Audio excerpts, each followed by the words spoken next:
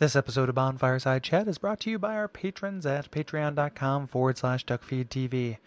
They are our friends. They are our supporters. They're very dear to us. I mean that with no sense of exaggeration. Really appreciate people who have decided to help us keep making cool stuff.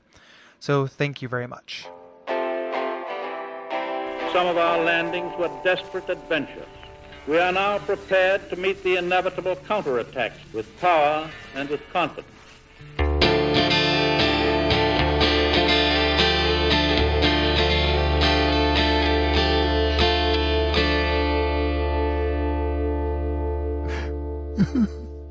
Please, grant me death. Undo my shackles. Oh, then it's true. A champion of Ash as I live and breathe. To be in your presence is a great honour. I am Yol of Londor, a pilgrim, as you can see, only somehow I failed to die as was ordained. Well, perhaps my calling lies elsewhere. My name is Gary Butterfield. My name is Cole Ross. And my name is William Hughes. And you're listening to Bonfireside Chat. It is a kindled favorite. Yes, and this week we are talking about the Undead Settlement. And as you heard, we are joined by Will Hughes, writer for the AV Club. Hey there, Will. Hey, Cole. Yeah, thank you for joining us. Hey, it's my pleasure. I'm excited to talk about Dark Souls. Yeah, people who... Or go ahead. Yeah, mostly because, Gary is, a big reason that I got into the series in the first place. Aw, Gary, shucks. you're my hero.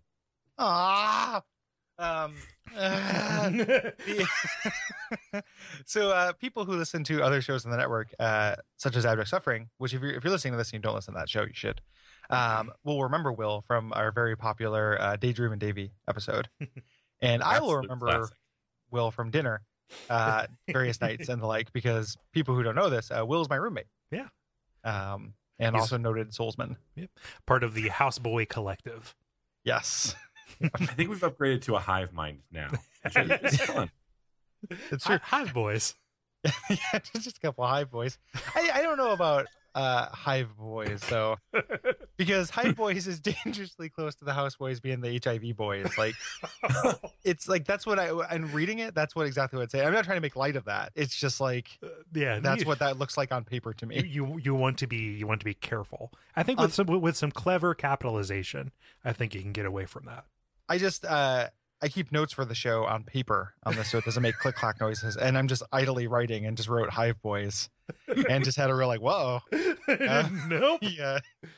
Well, maybe if it was in a logo, put it in do some graphic design here, Gary. Yeah, like with bees with our heads on them or something like that. And then there's Brayton is the queen, just extruding royal jelly into our mouths. Why is Brayton the queen? Will, how talk about who you are, how people might know you if they don't know you from Abject Suffering, and talk about your relationship with Dark Souls a little bit. Sure. I am a writer and reviewer for the AV Club. I've been doing that for about 2 years now. I have reviewed stuff like XCOM 2. I'm currently working on my Battleborn review. Spoiler, it's not great. And I got into Souls. Basically, I bought it at first because I had vaguely heard about it, and then it was on sale on Steam for I think $10. The first Dark Souls was. And I played it for a minute, and I was like, oh, this is hard and a little clunky, and I don't know where to go, and I'm gonna stop. Which I feel like is a lot of people's first, for games that people love that they bounce off of a lot. I feel like Dark Souls is prototypical game like that. But then I met Gary. We started talking, hanging out. And you weren't an evangelist for the games. You weren't you gotta play Dark Souls. But I respected your taste as a gamer. As both me as a gamer and also a gamer's respect is something I yearn to earn. Yeah. So, and between you and just seeing more and more about it and realizing, oh, there's something here. And it's one of those situations where it's like, if I'm not getting this, it's possible that it's my defect, not the games, which is basically I have like Stockholm syndrome with games. But in this case, it paid off because I started like actually like trying to play the game and like figuring out, don't go down to the murder cemetery and get ripped apart by skeletons. And from there, pretty quickly fell in love. You know, first time you beat the Taurus demon, you're like, yeah. And from first shot. Yeah, man, just like that rush. And then from there, I've played through everything in the series except Demon Souls. I swear someday I will. And this one's exciting for me because this is the first time I'm like playing a Dark Souls game like concurrent with release. Even with Bloodborne, I was a couple months after the fact because I didn't have access to a PS4 at the time. And like with Scholar of the First Sin, like that's Dark Souls 2 to me. Like it was very weird to listen to that season of Bonfireside Chat and hear you guys talk.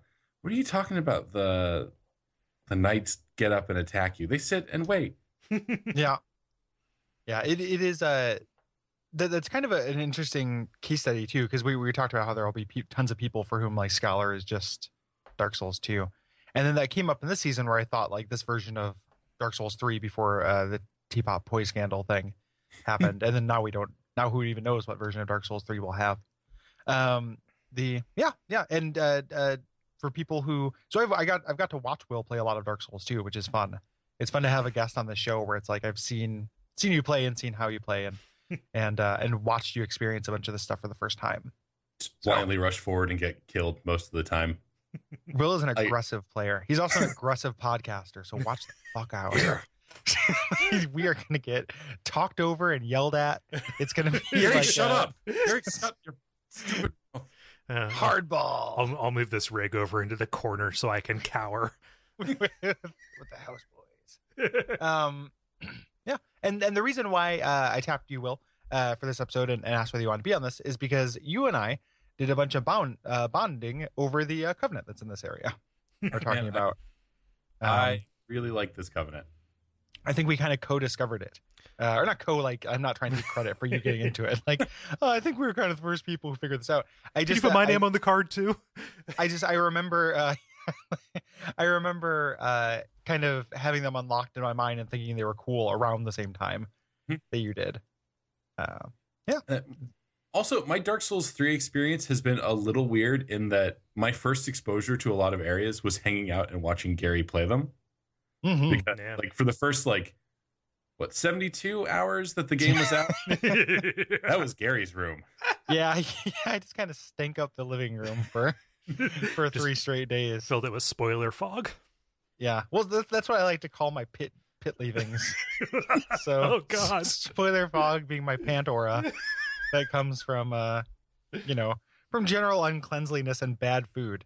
Not eating a vegetable for 3 days and playing a lot of video games. So, Will, tell me, what color is a stink line? Oh, it's pink, actually. Huh.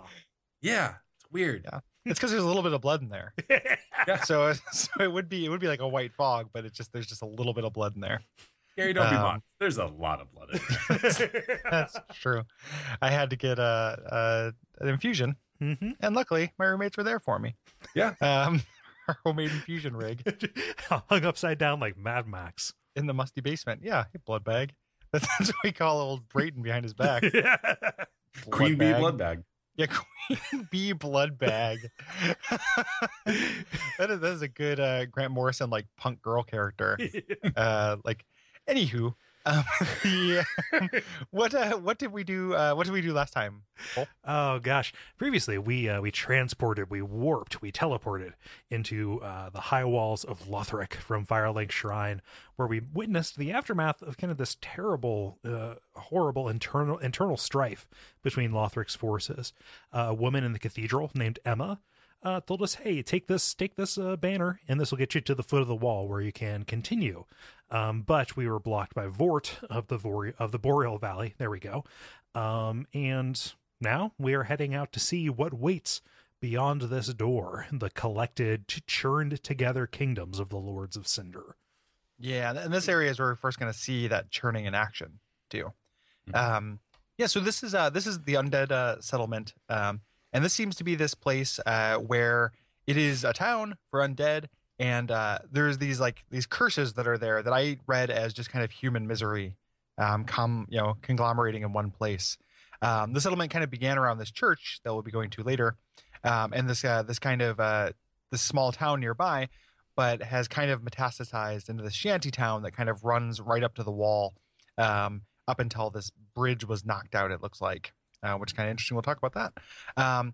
And some kind of important things have happening here recently. There have been these kind of mass executions and sacrifices, and self-sacrifices, and these evangelists from the Cathedral of the Deep have showed up to kind of shepherd people on their way, as well as these pilgrims that have passed through the settlement on their way to Lothric and run into that broken bridge. So yeah, this is really dense. There's a lot going on here. Yeah, this is a tangled, snarled area, and it's going to be hard to talk about in a linear fashion. Yes. So it's really just kind of two paths. Like if you looked at it from above, it looks like it just diverts pretty early on into two different kind of paths on either side of this chasm. But you don't necessarily visit one and then the other.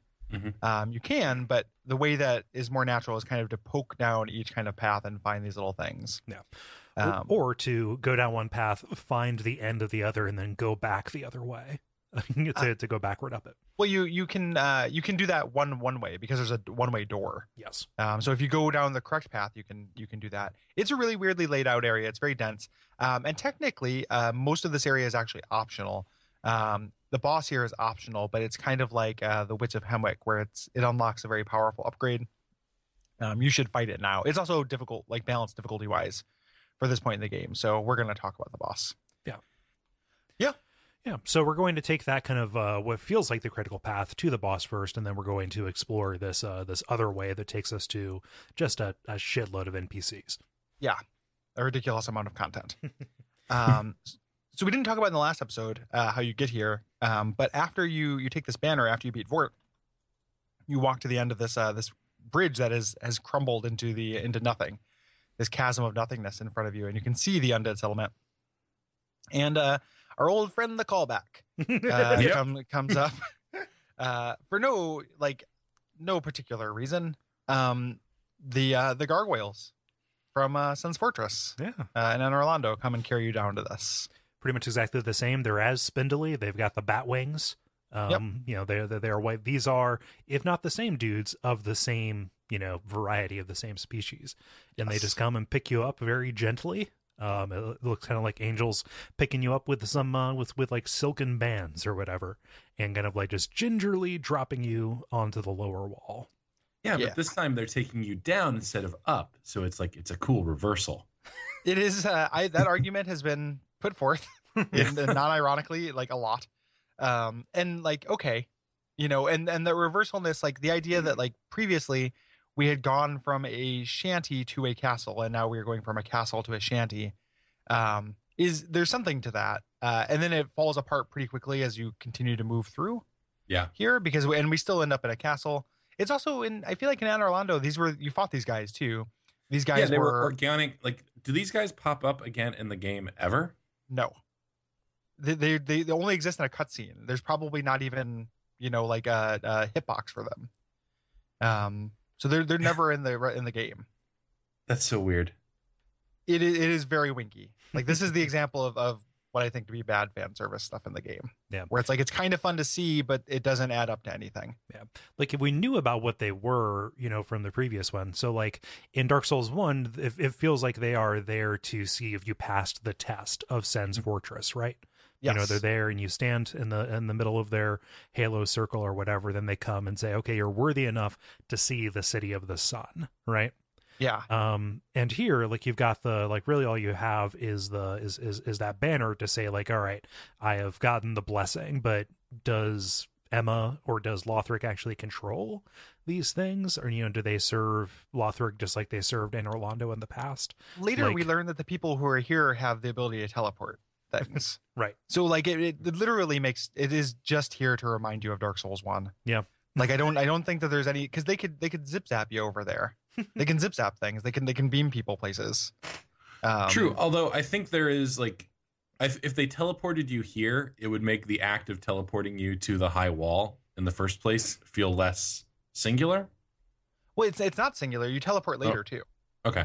You get like the people who are in control of Lothric can teleport other people. So which we find out later. So it ends up being like less, the one for going to the high wall feels like it has something to say about where the Firelink Shrine exists in the world.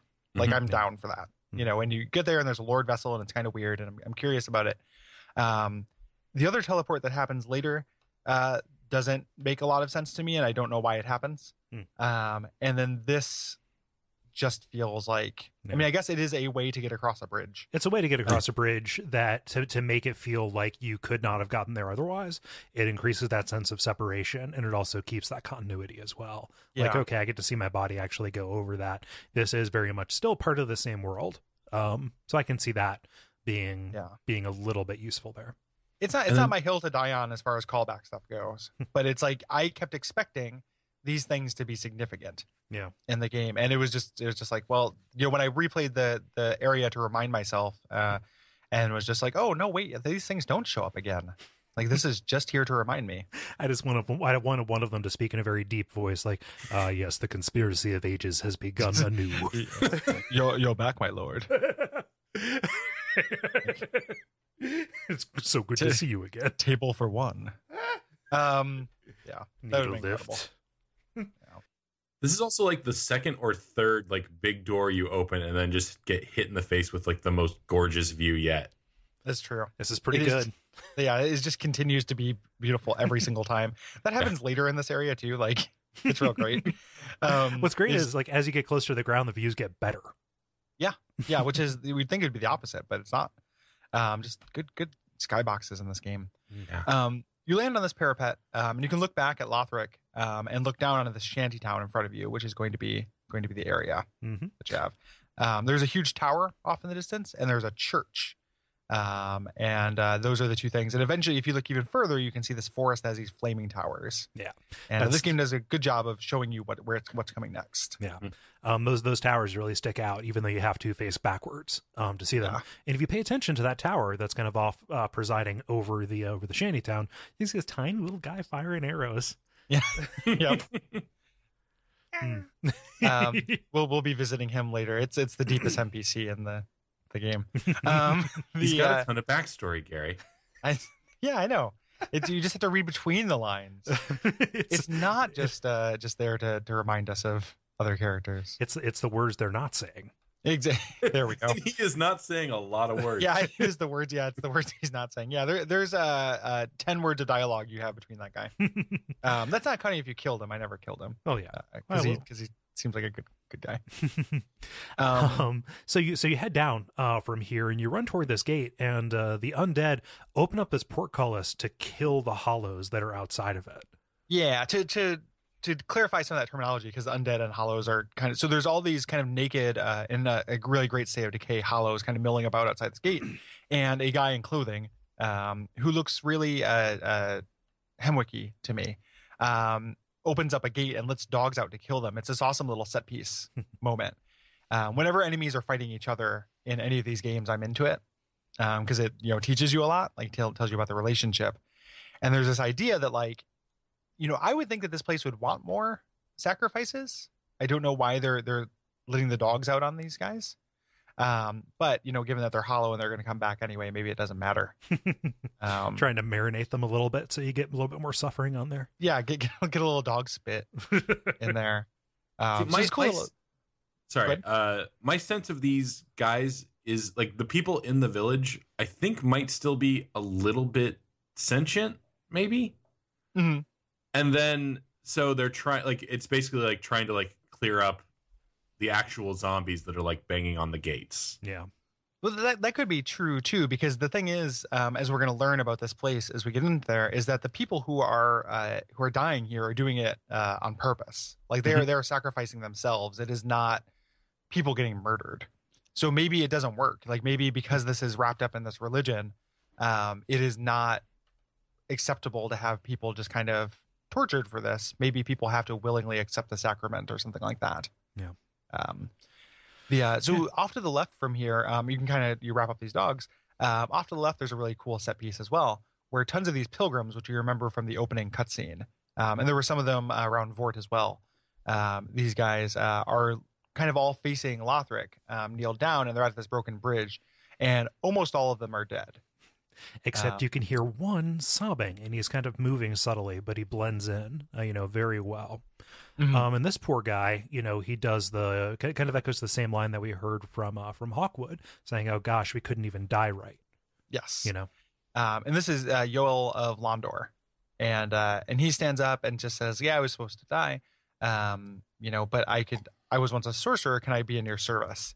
The design on these guys is really interesting, and I want to underline it here because later in the season we're going to get to some speculation about a later enemy. I just want to put this seed, everyone to remember how these guys look, because they have a really weird prolapse Silent Hill face. They look like the monsters in Silent Hill 3.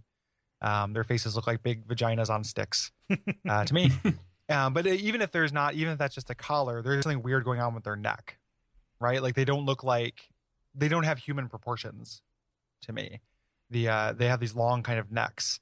And here in the scene where he gets up, his wrist and everything is very rubbery, the way he like holds his staff. I think there's something odd about these guys' shape if we were able to strip them from their clothes. Mm-hmm. And I'm just pointing that out to contrast it later with somebody else. They're warped and twisted. To me, like when I just get like a silhouette of these guys, especially because they've got those rocks sticking up above them, they almost look a little bit like black mages or Vivi. Oh, sure. A little bit. Sure. Like with their hoods, which are kind of contributing to that Silent Hill face kind of side of it. But yes, they are definitely warped, and they're from this is Yol of Londor. Like this is a land of hollows that we can only assume has something to do with Lordran, New Londo, places like that. Yeah, and it's also worth noting that these stones that they have on their back, which we talked about before, echo the cleric set, the cleric starting set, which has this kind of proto version of this Ninja Turtle shell on their back. So there's something there that relates to where those clerics come from. Yeah. But yeah, let's do you want to talk about this guy? Let's get into it as without spending too much time on this guy mechanically, because it is a really confusing thing that I think people who are listening to this who maybe don't want to know will want to know. Yes. So he is a sorcery vendor. Yes. You can give him some scrolls and things like that. I don't think you can give him scrolls. Shit, no, it's a different person. He's the first level sorcery vendor. Mm-hmm. He can just give you the basic sorceries. Yeah, there we go. But his bigger purpose is to offer to kind of draw out your true power. And mechanically, this is a way to get up to 5 free levels. Yes. It's hot dog, right? Yeah. Yeah. Hot dog person. Eventually a hot dog person. Fuck. And the way hollowing works in this game is if you accept this thing from him, because keep in mind, we've been unkindled. We are not hollowed in this game starting out. If you accept this, you will become hollowed every time you die as a human. Is that correct? Or is it if you die at all, you become more hollow? I think it's die at all. Okay. Every time you die, you have this stat. It's kind of hidden away in your stat screen that's hollowing. And if you increase this, after you've increased this a couple times, he will give you another level up to 5. And yeah, you get free levels from him by increasing the stat. This stat plays into one of the endings in a really Byzantine way, which we'll talk about when that NPC gets introduced. Yeah. But for now, it's just free levels. And did you guys? I mean, is it just me, or like I 100% thought this was a trap? Yeah, me too. Sure. Like, in what way is this not a trap? However, this is definitely like there's no downside to this. That's aside from appearances, except for fashion souls, which wear clothes. The defense thing tells you that, but like there's no downside to it. It's so straight because he's very conniving and spooky. Yeah, he's got a supervillain voice. But I actually really like this because, all other things aside, I will usually choose to take the quote unquote good path in a game. And I hope it is not too spoilery to suggest that taking the free power from the devil figure who wants to turn you into a hollow is not going to lead to like the most like clear-cut good ending. Right. I am not tempted by like becoming super powerful, like becoming like the king. Like, oh, if you do this path, you'll become the king and have all the power. You give me 5 free levels, I will do a lot of like I will accept a lot of moral compromises for that in this game. Here's so many souls. It is a lot of souls, even though it's kind of gated because you can only get these free levels while souls are kind of cheap. Sure. They can't be like late game souls, but Yeah. it doesn't lead to the ending. Like No. it's the first step, but you can still it doesn't preclude anything. Yeah, it primes everything. It gets you a new NPC that will let you start down that path. Yeah. So it more or less just unlocks all the possible endings, but there's nothing that stops you from doing this thing, that making this what is supposed to be a moral compromise, and it not being a compromise at all. It just allows for a future compromise. True. So it's like I get what you mean, and like I like that idea too. I like being tempted with actual power to do something evil. But it doesn't feel evil when you're not forced to do the thing that is evil, and that's True. even if the thing is evil, the ultimate act, which it probably is. It definitely signifies his corruption because it gives you an item that basically says you have been corrupted. Yes, yeah. I just think it's weird. Like it's not bad. I'm kind of okay with this idea of there being an evil path that doesn't have this consequence, but I would expect it to be much more of a risk reward thing. So much so that like I tried it for curiosity, and then as soon as I unlocked the ability to undo it, I undid it, and it cost me a lot of money. But I'm like, oh no, that means that when I get to the end, like those gargoyles from the high wall are going to come and devour me. You drank fizzy lifting drinks. Yeah, exactly. Exactly. I thought it was going to be like that. It is not. Yeah. I would have expected it to at least deal with health, but even the Purging Stone, which has an amazing description, it just kind of reverses the curse buildup and lets you feign normalcy. Mm-hmm.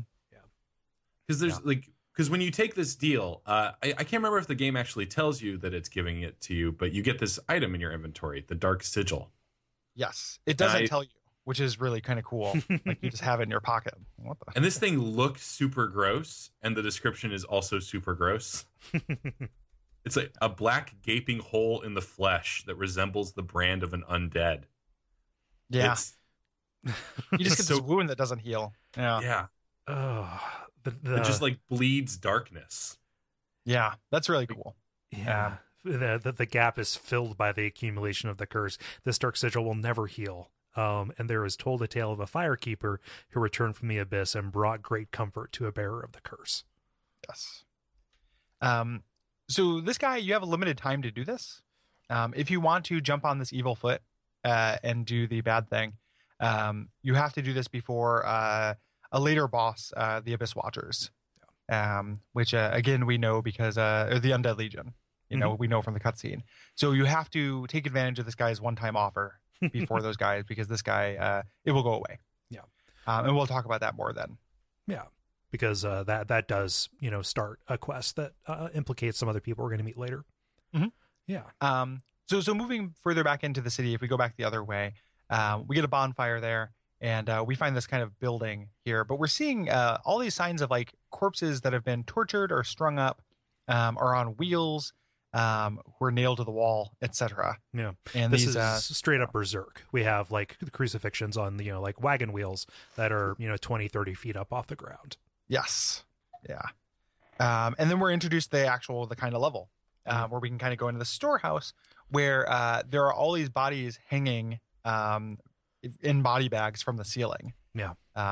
Some of them have. So are those? I don't know if I imagined this or if it was like a thing because I bumped them. Do they move on their own? Like wiggle around? Yeah, like just a little bit. Not that I noticed. I mean, like you bump them, like they're hung like tobacco. Well, it's like you're in a haunted house and you go through the room full of like just the hanging things that trucks with your fear of touching things you don't see. But I could have swore like, or at least this is my first impression, and I haven't really seen it since, so I'm sure it was just fake. But in my mind, it might have just been my imagination. I thought I saw them hanging, and I thought it was like super cool because they couldn't die. They're cursed, but they're still just hanging in these bags as like a place to put them. Like they have to be somewhere. Maybe they're training to sleep like astronauts. There we go. And then there are also these cages full of these kind of just conglomerations of bodies. Yeah. These skeleton conglomerations here. Yeah, and those are unsettling too, because they appear to me to be in like varying states of decay. Yeah. Yeah. And this building is kind of full of these thief undead. They kind of remind me of the blow dart guys from Blighttown a little bit. Mm-hmm. They have kind of like the long hoods. They look explicitly like Greer Rat. And I think we've encountered a couple of those up in the high wall of Lothric, but they are kind of jumping out from the dark and leaping down from the ceiling. Like eventually they start clinging to walls. Like these guys are used to great effect for encounter design in these kind of cramped spaces. Yeah, they're ambush machines. They also scale incredibly well. So these guys, weirdly enough, are going to be enemies for a lot of the game, and they're always tough. It's kind of awesome. Like the way they don't just pump up their hit points. They just put them in greater numbers, make them more deadly, have kind of more devious ambushes, and they're always going to be a thing. Like welcome to your life. These things are your buddies now. These little slaves. If you get their hood, it explicitly says they are slaves. Yeah, it's something that they are slaves, or it is a hood that's sometimes put on to humiliate criminals, which is what happened to Great Rat. That's why he's wearing one of these. Mm-hmm. So. Yeah, but like explicitly, like Lothric kept a lot of these people down here as thralls. Yes. Yeah. So you step out, and there's a balcony you can get on where you can cut down a body, and this gets you an item for Grey Rat again. But let's talk a little bit about this square before we grab Loretta's bone. Yeah, it's another cool visual. This is a great set piece, and I love that you can walk out on the balcony and see it beforehand, before you actually and just thinking like, oh, I have to engage this. So there's a tree that is burning. There's like a bonfire there. And there are tons of people worshiping it, like a lot of hollows to deal with. And then kind of front and center, though, is this new enemy called the Evangelist, who are explicitly quoting the Fat Official from Demon Souls, visually. And they are the new like tough knight-like enemies. Yeah. Eventually, when you go through and aggro her and you have to fight them, they're really interesting to fight. And they're going to be a little bit like maybe like channelers. Yeah, like they're significant where they're at, and it's a similar challenge level. They are here. So lore-wise, these are people who came from the cathedral through the road of sacrifices to recruit, essentially, to get people to sacrifice themselves. Yeah, and we know this. And you can sacrifice yourselves either you get put in a cage and taken to the Cathedral of the Deep, or you burn yourself alive and then get taken in a cage to the Cathedral of the Deep. And we know this from the bright bug or the red bug. Item, whatever the fire resistance item is, because they dole these out. Like they're going to burn you alive. They give you this item to dull the pain, which is such a cool little detail. Yeah. But these are very imposing figures. They kind of got, again, continuing the Final Fantasy IX talk, it reminds me a little bit of the Queen. There. Oh yeah. With the very like the frilly like collars and cuff kind of thing, and kind of like the robe, and they've got kind of these very broad white faces. And when you go to attack them, they yell at you. A lot of it is like interrupted by the sound, like the whooshing sound of their attack, but they refer to like, oh, my son. They refer to this bastard curse, stuff like that. That's when they do their fire hug, like, oh, cleanse the bastard of his curse. And they also have a laugh that is again very Fat Official like. They do. But what's the spell that they do that is like the dark gnaw? Gnaw. Is that the dark sorcery that that kind of like follows you around tracing very lazily? It's a miracle. Yep. That is shooting bees at you, shooting bugs, and it causes bleed buildup. So it's a homing miracle that causes bleed buildup. Yeah. There's a later upgraded version that's awesome for PvE. The regular gnaw is no great shakes. Yeah, but then they also have that flaming bear hug, which will wreck you. Yes. Yeah.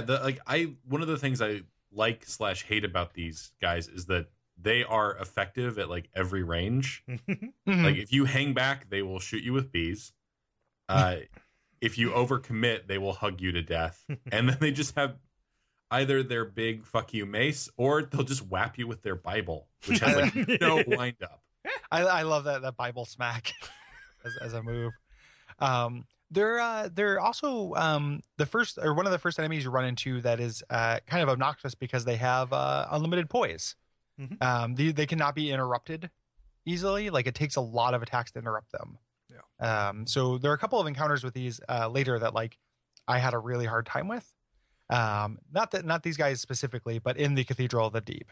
Yeah. There's one of them that I think is the enemy that killed me more than any enemy in the game, which makes no sense. Like it's not hard, and it wasn't hard when I've gone back to it, but like I was sick that day or something. Yeah.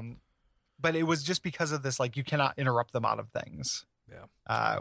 Even like I was rolling a strength weapon, and it was even then, you know, they would poise through stuff constantly. And it's especially bad when you get like a couple of them in kind of close quarters. Yeah. As well. Yeah, you want to separate these guys out. Yeah. Similarly frustrating. I had a hard time getting critical attacks on them. Like the angle at which you can backstab them is not apparent because of their shape. Yeah. So I had a little bit of trouble kind of getting that. And they have so many hit points that you kind of want to get it taken care of very quickly. Yeah. They are very satisfying to kill though, because they just like they drop to their knees and then they just face plant. Thunk. Yeah. I'm undone. It is super cool. I like the way that they die a lot as well. I end up like liking these guys, and this is, you know, we talk about callbacks a lot. Like I'm down for callbacks to Demon Souls. Demon Souls doesn't get enough love. Like when I first saw these guys, I was like, oh man, because we didn't mention it, but there are also some tipped over carts in the first area too, which is explicitly a Demon Souls thing as well. So the only thing they're missing is a telltale rattle. Yeah, exactly. They got us at a good scene in Demon Souls. So again, this is kind of non-linear, but the way we're going to go is the buildings that are kind of straight ahead of you. Yeah. We should probably talk about taking this bone back to Greerat from that woman we cut down. Sure. Yeah. I like forgive me for forgetting about it because I know nothing about Loretta and there's so little to this story. We can more or less complete Grerat's quest or like talk about it now. Yeah, we can. There's a little bit like the final little step we should not talk about, but so the way that Grerat's like quest line quote unquote works is you get this bone, which is just the description. There's not a lot to it. It is like the bone of like a forgotten person, who is dear to someone else. A woman's corpse in the undead settlement was found clutching this bone. Her name was Loretta. Yeah. It has holes bored into it, which I thought maybe looked like a flute, or something like that. But you bring it back to Grerat, and Grerat is sad, and says that probably should have expected it. Yeah, and that's it for at first. If you leave and come back or refresh the area, there's a couple other little encounters you get with him. I really like the one where he just kind of collapses. Yeah, like, that's real. That's real so sad. Yeah, that ends up like selling it as kind of being like that's a bummer. Yeah, I'm sorry, dude. And the way his kind of quest works is after you visit this area, you can send Grerat out to thief things. In this first, eventually you can send him here to go, and he'll just be gone for a little while until you kill a boss, and he comes back with expanded inventory. So there's some things we'll talk about later where it kind of messes with that formula. But for now, he's sad about Loretta. He forgets about it pretty quick. Yep. He lets you keep the ring. And then he can go and thief here. So yeah, that's Grerat. Up until we get to later areas where they complicate that a little bit. Yeah. Yep, and Grerat. It feels a little bit like you remember the woman in the Great Cathedral who would go out and get you sedatives. Mm-hmm. Yes. Yes, it feels very similar to that. Yeah. Where you're sending her out on a mission to go do stuff. Yeah. Like he's explicitly also very antsy because he says he's bored. Yeah, he has no purpose. Like what is a thief who cannot steal stuff? Yeah. So you continue kind of through this into these buildings. There are more of these hanging raft bodies. And there's one we start to introduce these cage things that are animate. Yeah. We saw these corpses in cages. And now they are an actual trap. Yep, they lure you in with a charcoal pine resin, which is really good for this area. It's a good thing, but like you walk right into reach of two of them, and they rattle up to attack super quickly. There's almost no warning or telegraphing. You can't really get close to them either. It's kind of like depending on what weapon you're using. It's like they have an aura, like a damaging aura around them or something. If you get close enough to them, you just take damage. I think they're just kicking obsessively, just like kick. Yeah, I'm just going to keep kicking, and if you get in my way. I think you're right. I think that is, or just clawing and kicking outside the cage. So the way to deal with them is if you have a piercing weapon. So if you're using a straight sword, R2, or if you're using an S-stock or something like that, they're super weak to piercing, and you can get you want to have reach. So a spear will tear these up, and S-stock will tear them up, etc. You don't want to use blunt damage. And these are almost always presented as kind of like complicating environmental factors. They don't really move around a lot. They can't give chase. But if you round a corner and you hear some rattling, that's what these things are. They do have that weird ranged attack. Yeah. Will was watching last night where I was watching Will, and saw it for the first time. This, like, they were throwing these glob. Really? Things. Huh. They throw these little glowing, like, juggling balls kind of things. They fushigi you to death. Yeah. But when you turn it this way, it'll show you your dreams. Lying Not dead just in this contact gutter. juggling, full contact juggling. Man, I like the idea of full contact juggling. I like the idea of tackling a juggler. Yeah, juggalo. Full contact juggalo. Oh no. No, thank you. Yeah. So there's a little hole in the floor here, though, that is really interesting because you fall down it into a kitchen where you get the Warrior of Sunlight covenant. Yep, it's just an errant scrap of cloth. Yep. So that's where you get the covenant. A really significant covenant is by falling through the floor into a room with Estes soup. Estes soup. Praise the soup. Yeah, Estes soup. What's going on with Estes soup, guys? You guys got any hot lore theories on why this is a thing? Well, nothing aside from I think soup is inherently funny. I think it is just a joke too. Like, it's just funny. Yeah. There's an item description coming up that implies that undead can't taste things. Mm-hmm. Mm-hmm. So it would make sense to me that, like, someone figured out how to make a soup that, like, undead can actually, like, enjoy. Yeah. It's like how my mom puts salt on everything because all our taste buds are dead. Yeah. So I totally think so. Like, if you examine the dung pie, it implies that that undead don't poop, and so they keep droppings around to remind them of when they could. Jeez. I want to be reminded of exactly two things: soup and poop. Double oops. Yep. I only want to be reminded of things that rhyme: soup, poop, and Greg Proops. Yes. He's the smartest hollow in the world. But McCann, the Warrior of Sunlight is sitting, like, on a real weirdly placed torture table. Did you guys notice that? Yeah. It is interesting. I don't know what it adds up to, though. Like, my thinking was just like somebody else had this covenant and was here and got tortured or ran into a bad way or was about to be eaten, or given that he's kind of in a kitchen, or turned into soup. Yeah. Which is a really weird implication. And then for a moment I was like, because I noticed that too, and I was like, every time we drink Estes, are we drinking Solaire? Like, did they turn Solaire into soup that heals us? I mean, it's kind of like the sourdough, right? Every piece of it has a bit of Napoleon in it, right? Yeah. Yeah, exactly. Well, I thought it was a lot of stuff. Yeah. Who are you wanting, Will? You. Who do you think? Cannibalism. No, that's a thing. Like one of the original sourdough starters from France had some matter from Napoleon in it, and because those starters are passed forward, I don't know if it's true, but it's a saying. Every sourdough has a bit of Napoleon in it. It's what a fun saying. Yeah, it comes up in every situation. Yeah, try it out at your next family reunion. Or this is something kind of similar. Like every drop of water you drink once passed through Caesar has a molecule that passed through Caesar. These are things. I swear to God that I'm not crazy. I understand what you cave people talk about in Ohio. Your chili mines, working down in the meat mines, trying to create chili for your army of for our cornhole teams. Yeah. So I don't think Solaire was turned into soup, because we find soup later too. But it's like, it is such a weird mechanical thing because it's a single use Estes. There are 3 of them in the game that I found. And they don't seem to be placed especially thoughtfully to be like, oh man, soup.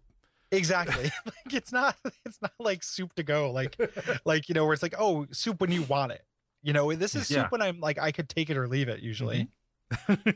I love soup. Like, one of them is like explicitly made by an NPC, if memory serves. Yes.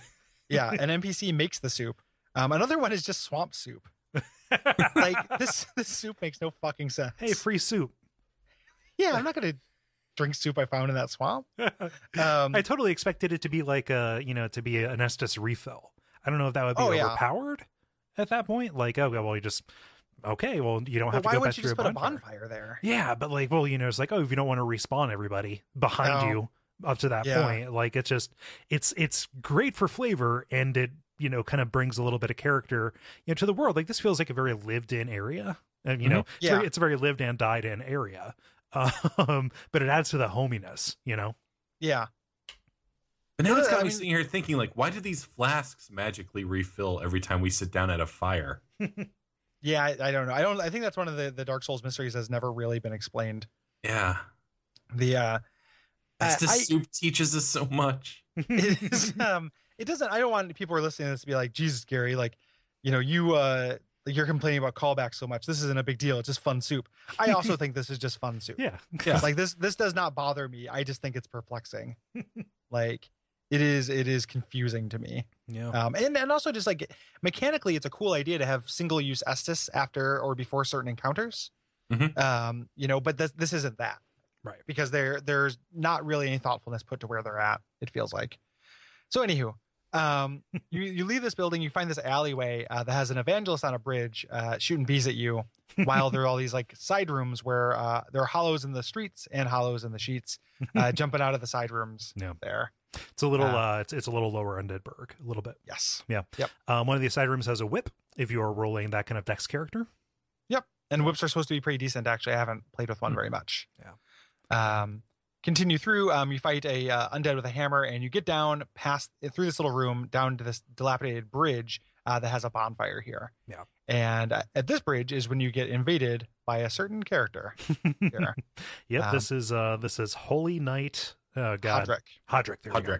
Yes. Yeah. Which is interesting, like, and tough NPC fight, I think. Yeah.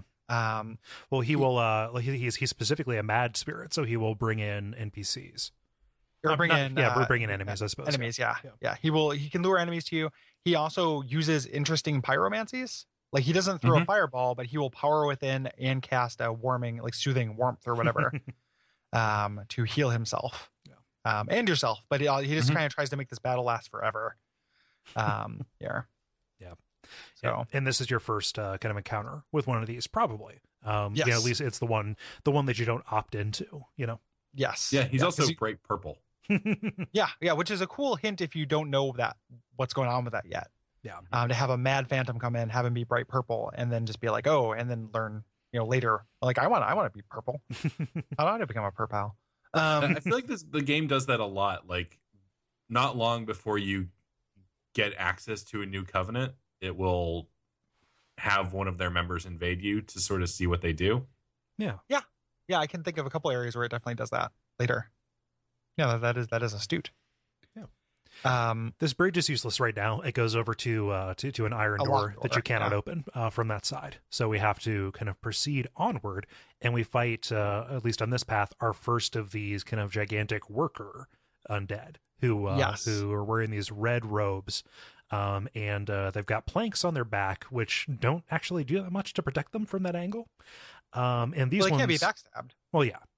So I mean, it does that. And they're also kind of like wielding these gigantic saw blades to attack you. Yes.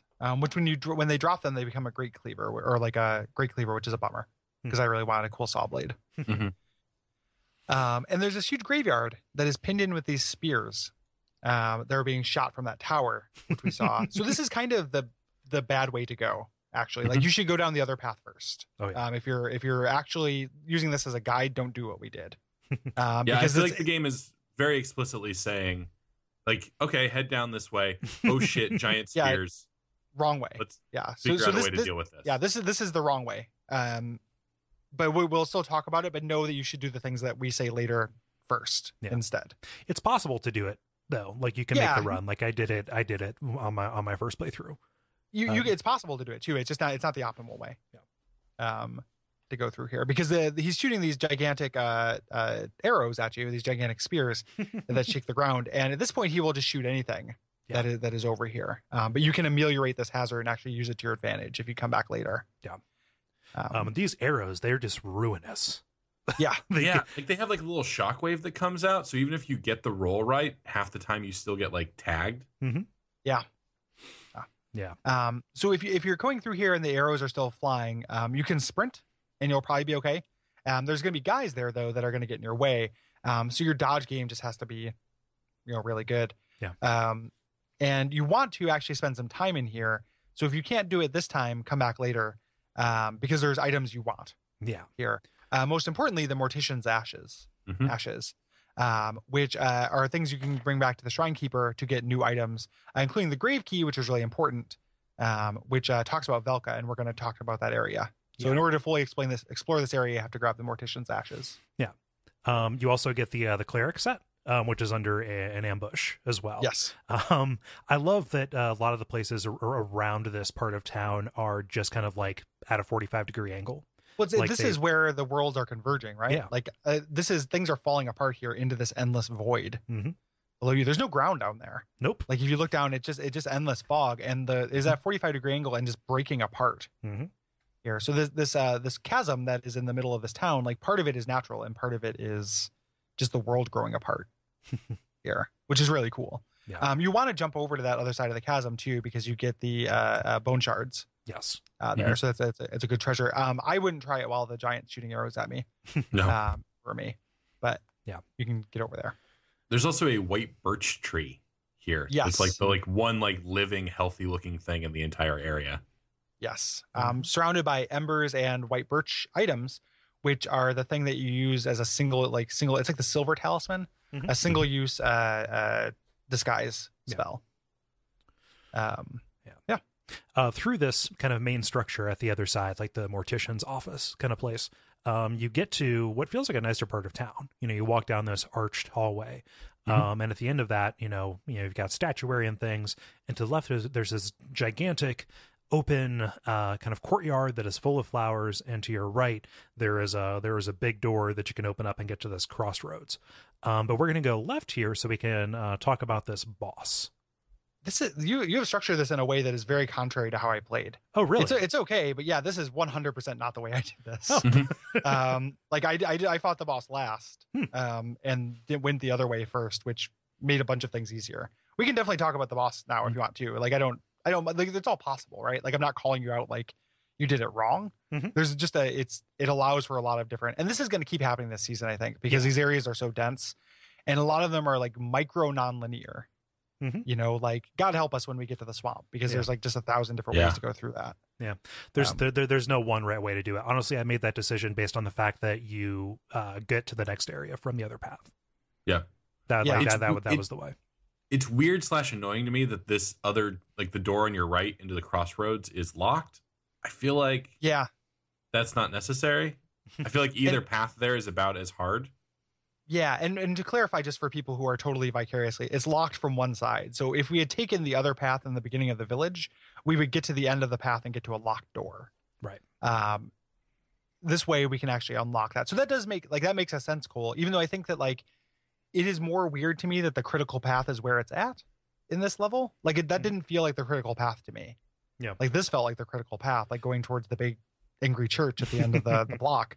Because it's a Souls game, so the big angry church at the end of the block is where you want to go. Yeah.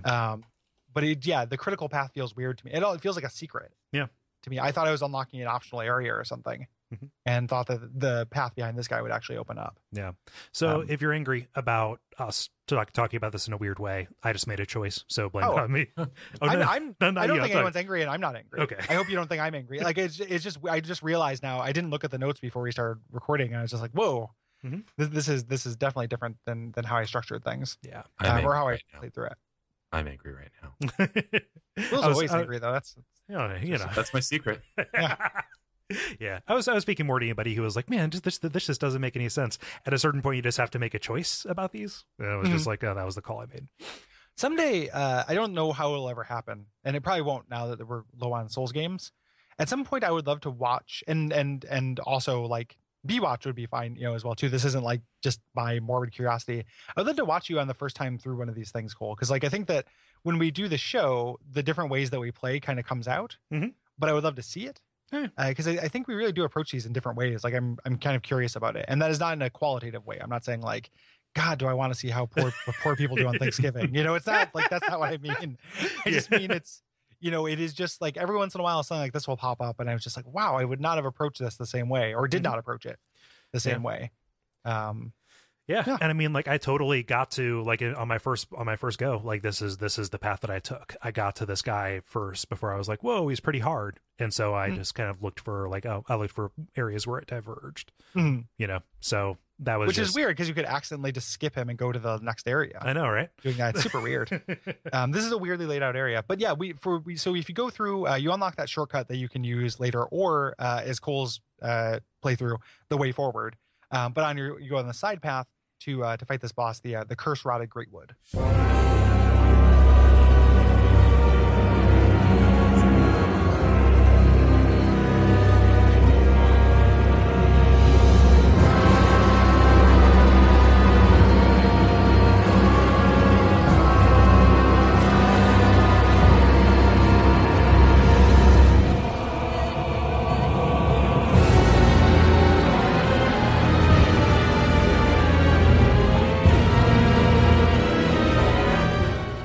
So this is one of those wonderful Dark Souls boss fights that does not start out as a boss fight.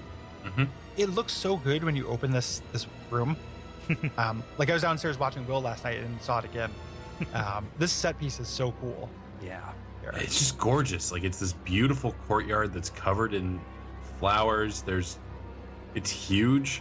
And there's all these people worshiping at this thing kind of, and I don't know if this is true for everybody else, but I did not know what the boss was going to be when I first came in, because the boss blends in pretty well from the angle from which you see him at the door. It just looks like a big tree. Yeah. And there have been, like big trees are kind of staples in Dark Souls, environments, and especially boss arenas as well.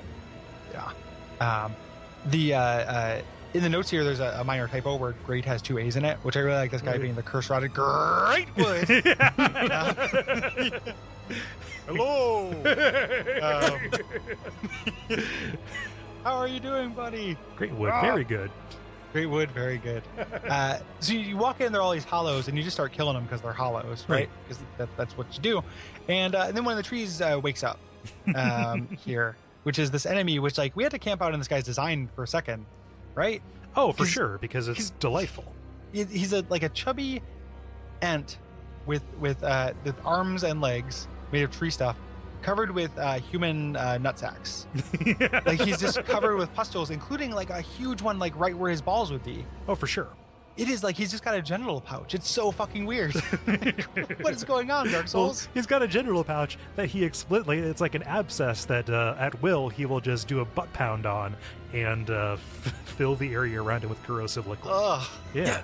I just realized he's basically a big giant baby. Well, yeah. Well, it's like he's playing with his GI Joes almost. Like he's sitting on his butt most of the time. And he's kind of like reaching down and picking up. Like you might as well be a race car. Well, that baby comparison's really great because the way he moves is really like flaily and like. Yeah. He's like Paul Rudd in Wet Hot American Summer. Like when he moves things around, like that's a lot like what he's like. That you just talking about him purposely bursting his abscessed ball sack made me think of the old Idea of a Valhalla segment about Taint Misbehavin', where it's just like boil tales about when I had a boil like right on my grundo, and it was no good. And I didn't do any curse rotted Greatwood shit. I just kind of like sat on soft surfaces and took a lot of hot baths. But like it was probably a very similar kind of thing. But Gary, I think history will show you made the right choice. I think I could have been a Colossus. I could have had this. Could have linked the flame as this says Grundle Boy. So as a fight, this guy is not my all-time favorite. Like it's kind of there's two phases, right? So you fight the hollows, and he can't be hurt in his wooden parts. No. You have to hit his pustules. The easiest one to hit is the one that's on his nutsack, but there's ones on his elbow, and there's one in his reverse knee, and all these different places. Yeah, and they blend in really well. Like the hardest time that I have with them is actually like picking them out and figuring out where their hurt boxes are. Well, and they're not positioned close to the ground often. Right. So there's one on his wrist that you can get to really easily, and there's one behind his knee, but the other ones are up a little bit. So if you have a vertically striking weapon, you're at an advantage here. Yeah. And while this is happening, you have all these hollows kind of harrying you, and him just kind of flailing around like a baby, doing these moves that will kill the hollows as well, which is good. Mm-hmm. The hollows come in though, which is I think kind of a misstep. I wish that you could clear this fight out and not have the hollows respawn. Not respawn, but replenish. Yeah. I think that's annoying. But after you do enough damage, I think it's after you take out 2 pustules, or just the main one. Because I usually do the wrist first, just because out of habit. Once you do the main one, he throws a real baby fit and crashes through. Oh, this is another reason why we shouldn't go through this path, because you don't want to fight this guy before you join the Covenant. Yeah. So yeah, don't take this path. It's possible, but definitely don't do this the way that we did it. You're cutting off content for yourself. So he throws a big baby fit, falls down, and you fall into this area below, this root-covered area full of dead bodies and coffins, killing an NPC that is not super important, but mildly important, a Covenant leader. You kill a Covenant leader here, and can't unlock it for a very long time. And and then you fight him down here. There are no more hollows. Right. And his he changes as well, because he has this kind of like white fleshy arm that breaks out from his mons pubis, and starts doing some swipes. And I found this out last night when I was playing. He can pick you up and squeeze you, mostly to death. Yeah, that grab attack is great. Yeah. I was telling Gary the other night, like what that arm reminds me of is the guy in Majora's Mask, the toilet guy. Oh yeah. Reaching up for some TP. Yeah. I love that it's not like one of his other arms like transforms into this. It's like there's this tree man thing, and then something like hatching from out of it. Yeah, there's something in there. Like there's a shoulder joint. Like if you look at it, there's a shoulder joint. There's like an armpit. You can see it's really cool and surreal. It's like a different body, like a like a teratoma or like a vanishing twin. Yeah, just a chimera kind of thing. Where it's like, help me. Yeah. And I love the way his moveset changes. I love that because this is where he gets the I get up, but I'm too tired like move, where he stands up and goes and then falls on his face like an idiot, as opposed to just falling backward like he usually does. Yeah. And even on up top, he kind of has this huge area denial attack that's not just his ball squeezins, but actually he's got these corpses that are hanging from the top of him. Like this is like a gigantic tree, and he has these limbs coming out of his head that have bodies or pustules and stuff, and those will kind of drop randomly. In a rain. And be nasty to be around. He does this little thing where he grabs his knees and rolls on his side. Like it is very childlike. Well, that like unlocked a lot for me. Like it is very much like a little toddler playing the way this guy moves. So you fight his weak points or his arm, so that it gives him an additional weak point here, and eventually kill him. What this guy is all of the curses that are here, which I always read as, because like curse means something in Dark Souls. Like it's not there aren't really like lowercase curses generally. So I kind of read that as like just like the misery of this place where people are getting sacrificed constantly, and some specific people and kind of bad people are kind of being entombed in this tree. Kind of sealed away. Because it explicitly says as much, like this is a place where they're putting curses to in this town. The worst of them were sealed away.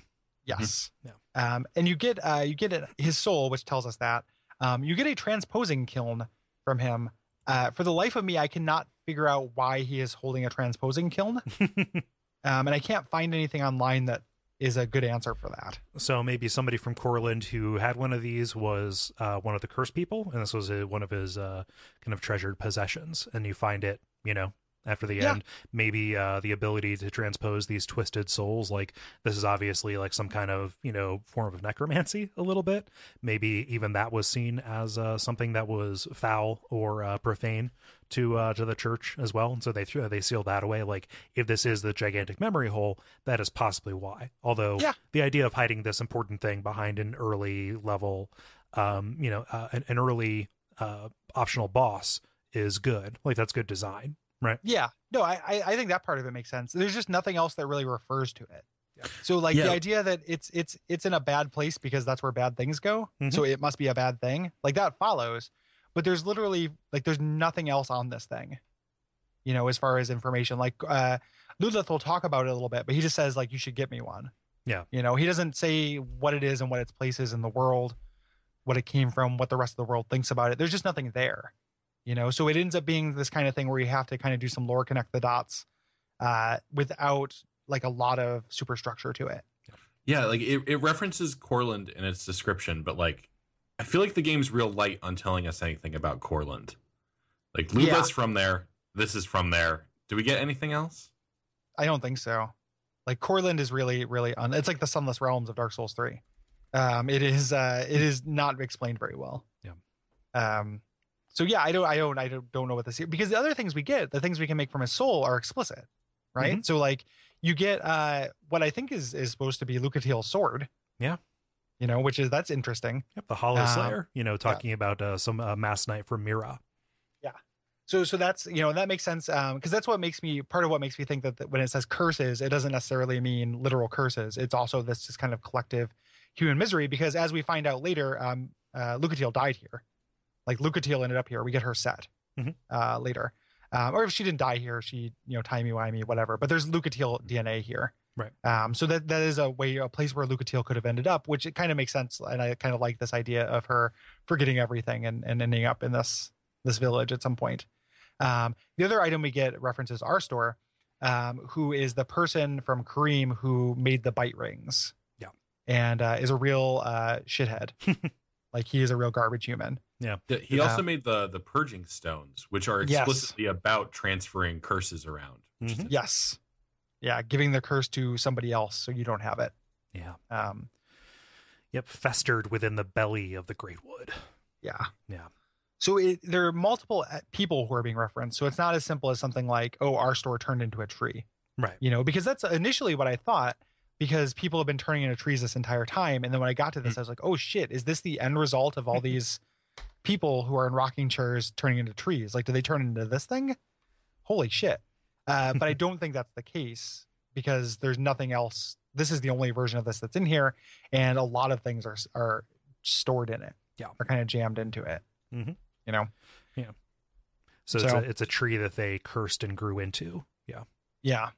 And overtook. Have you guys talked about the rocking chair tree people before? No, like that's like the rocking chairs explicitly show up in this area. Previous to this, like up in Lothric, we just have the people who are kind of like semi-crucified, who grew into the ground and lifted up. Yeah. Here we ran into the first one. We didn't really camp out on it. There's one in that first building. Yeah. You go into in here, where there are people who are also turning into trees in a different sense. Like, they look a little bit different than the ones that are turning into trees in Lothric. I don't think they're necessarily different, but it articulates a little bit differently. But they're hanging out in rocking chairs. Yeah. They're like the lemonade curse. It's just a super creepy visual. Oh, they're great. They're wonderful. The way to Cracker Barrel was too long. Yeah, exactly. just set one of those up in the lobby of a Cracker Barrel. Like, you can only play the little peg game so many times. Yep. So moving past this boss here. And just real quick, I found this boss to be a frustrating boss to co-op with, like to White Phantom 4, because a lot of people who I was playing with, it was the first time they fought them and got insta-killed a lot. Yeah. Which can happen, especially with that butt pound. Yes. Yeah. Don't be under that grundle snatch during the pound down. So we can unlock that door, and that'll get us out to this big open crossroads area. But let's rewind and presume that we went down the bridge as opposed to going to the buildings that were straight ahead in the tree square where we fought our first evangelist. Yeah, and this is if you want to get that covenant now, this is the way you should go. Right. So this bridge is covered by firebombers. You move through into the stable that has these kind of assassins and farmer hollows, guys with pitchforks in it. Yeah. Until ultimately you run into a thief hollow, these little guys with the hat who has a long sword, who is tougher, and can kind of move through. But there's a little hidden path to the right of this stable, which you should take. Yeah. To a place that is covered by so many people with throwing knives that, like, I died to throwing knives, which is a very kind of emasculating feeling. This feels to me like an explicit reference, like a gameplay reference to the Firekeeper soul that's in Blighttown. Absolutely, yeah. Yeah, that's covered by all the toxic dart guys. Yeah. Because it's similarly, like, fucking ridiculous. Yeah, if you keep moving, it's not that bad. Yeah. But yeah, you are getting shot from like 5 different directions while little thief guys are like directly poking you too. Yeah. Well, like they're dropping off at the side of buildings onto you, like they're waiting there, like Ryu from Ninja Gaiden. Yes. So you're running for this. You can go around this building to a caged undead guy. We call these guys caged undead as if there weren't like 1,000 body parts in there with them. Like it's a bunch of dudes. This guy talks and is very confusing. Yeah. This guy. So we should cut in this dialogue here because it's evocative and weird. Yeah. Another Nana disappeared.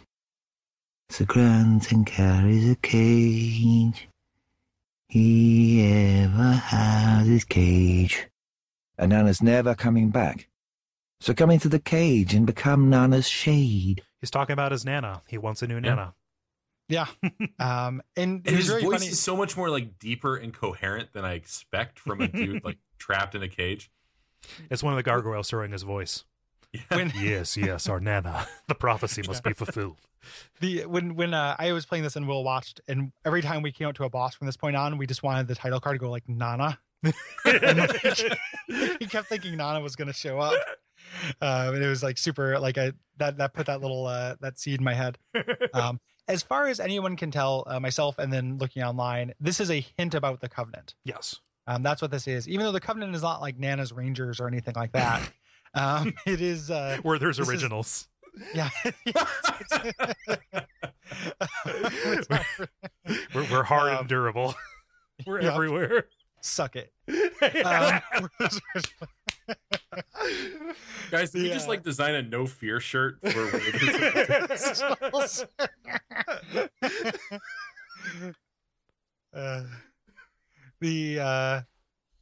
but yeah, but he's giving just kind of oblique hints about what you need to do, about, you know, something about a cage, right? Yeah, he ever has his cage. Yes. You continue, you get this dialogue, you go to the other side of the house, and there's a guy walking back and forth with a cage, and we've at this point this could be the first one you run into.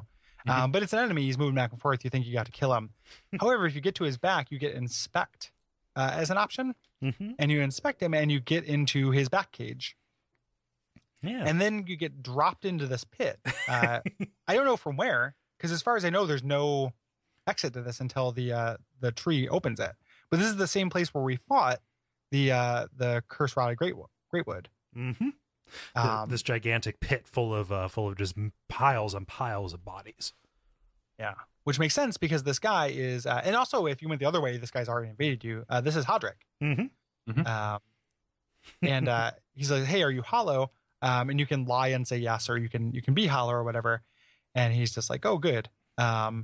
That's great. You're going to go crazy soon. Start building your mound. Like start piling up corpses." Yep. Because that will be your anchor. It'll be your family, for when you go insane. Super creepy. Yeah. And this introduces the one actual original covenant in this game. I'm glad they introduced it early, but all the other covenants are variations on things we've seen before. This is the mound makers though, which is their new thing. Yes. And let's talk about mound makers a little bit. So if you're out in the world and you are kind of waiting outside of a boss arena for some symbols, you may notice a purple symbol, kind of like pop up among the orange and the and the yellow and white and stuff like that.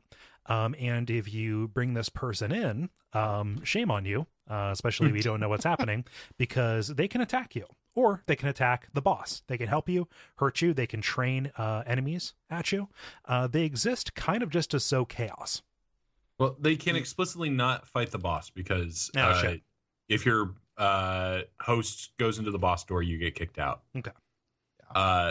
Man, I love this covenant because it's as close as you can get to just like popping into someone else's world and then getting to do whatever you want. Mhm. Like you can, like, sometimes people use them to set up fight clubs. Sometimes you can go running off and like camouflage yourself in the level. You can just like decide to be a bro and just like co-op and kill monsters for them. Like I've done all of this stuff. Sometimes I'll co-op for a while and then turn and stab the guy in the back. Wild card. Yeah. Yeah. The thing, when I first heard about these guys and first kind of learned about them, I thought they were dumb because I was like, no one is ever going to be fooled by these. Like they're going to be good for the first week. And then after that first week, everyone is going to be too wise for it and no one's ever going to summon them. And then I realized it's not about summoning, getting summoned as a purple phantom, which you can still do. But later areas, if you get summoned, it's going to be in the middle of a fight club like 9 times out of 10 because people just want to do these huge melees. But if you invade as a purple phantom, being able to aggro the enemies in the stage is huge for being a dick. Like you can, it's just like, I'm not going to fight alone. Like I'm going to find the toughest enemy who's around here and me and this evangelist are going to team up on you, you know? Or, and when you're talking about going and hiding in the level, like if you want to, you can just kind of go, use a white branch and just kind of, I'm going to be a crate for a little while and just soak up souls for hanging out here. And then if the person comes by, great, I'm going to stab him in the back. If not, you know, like it just allows you to fuck around. It is a really cool covenant. Yeah, it's the most free form of the covenants. Like, yes, I've had some like really interesting situations, like in a later area with the cemetery. With, hope that if I'm being too spoiler, I apologize, but the cemetery with all the zombies who like to throw up on you. Yeah, that's a real fun area to like bait people into. Things are constantly spawning in. It's just chaos. That's the fun of it. And because there's no poison in this game, like you just need to let one enemy attack a guy or just have him attack an enemy. Like you could lead like just a basic hollow to your mark. If your mark attacks that hollow, start hitting him because you're just going to get that whole chain off. Yeah. You know, like you are probably going to get that entire combo off. So I had a lot of fun just being an absolute dickhead with these guys, mostly in this area. And then I did it less as I moved on because I kept getting summoned in areas where there's like 6 phantoms and I'm not as into these big melees. Yeah. As I am into just kind of being a real jerk. Yeah. How I've changed since Dark Souls 1. It's definitely fun to try. Like I have a gimmick guy that is, just meant to look goofy and go around and do this. But yeah, good. A real quick gimmick guy. I read a thing online where somebody told a story about a mound maker that they found whose name was Fashion Police. And you summon Fashion Police in, he like walks around you slowly, and then drops a piece of gear that would look better with your current gear. Like he gives you like a rating, like points up or down or something like that. And if he points down, and the person who's telling the story was like, and I won't be able to find this, it was just a Twitter link from like weeks ago, but who's telling the story said that he just dropped a helmet, and then when she put on the helmet, it looked so much better than her current helmet. And then the mound maker just like black crystalled out. Yep. And then both of them got banned. Yeah, that's probably true. But just it's a really cool. You're able to do weirdo shit with these guys. Yeah, I'm way into it. Me too. Yeah. I do wish there was like a ring you could put on that like disguised your summon signal. But yeah, it is so. It is kind of nobody will be fooled with it. They even give you a warning when you're going to summon in a purple phantom. It's like when you click on it, it says this will summon in a mad phantom. Like, do you really want to do this? Well, and here's the thing. I want to leave it to you guys. If I'm feeling saucy, which is about 95% of the time, if I see one of these, I'll summon them in. It's kind of like throwing the Dragon Bros a bone. It's like I'm not in a hurry today, so I'm just going to let's see what's up. I want to see what you want to do. Yeah, it is fun because you do get those weirdo things. It's not always just PvP. Yeah. Like usually I don't the invite PvP, like the red signs and stuff, I don't usually click on because I am a casual PvP player at best. Mhm. So those people I feel like are dedicated to it and Yeah. are probably very good at it, and that's the game for them. So I'm just going to end up getting killed really fast, with those things. I like PvP that occurs like the times I've won and had fun. I get the sense that the person I'm fighting is not like a professional PvP guy. Yeah. Partly because I win sometimes, and I'm not very good at it. Oh, that's another fun place to mound make, because I'm terrible at PvP too. I just have to like set up interesting scenarios. But you can draw people into the archer's like target range. Ooh, yeah. That's fun because you're getting hit by it too, but it's just running around like dodging desperately and occasionally getting in a hit. That's real fun. Yeah. I'm a pro of these guys. Yeah. If you go to them at this point, you had to homeward bone out, which is a little bit sloppy because it's before the bonfire spawns after you beat the boss. Yeah. But but he'll give you one. Hodrick will give you a homeward bone. Yeah. You don't get trapped. If you don't go down here, if you go the other way, you head towards this area that is a gallows, an execution zone, where it's covered with these oil barrels, and there's guys up top throwing fire bombs down at them, trying to blow you up.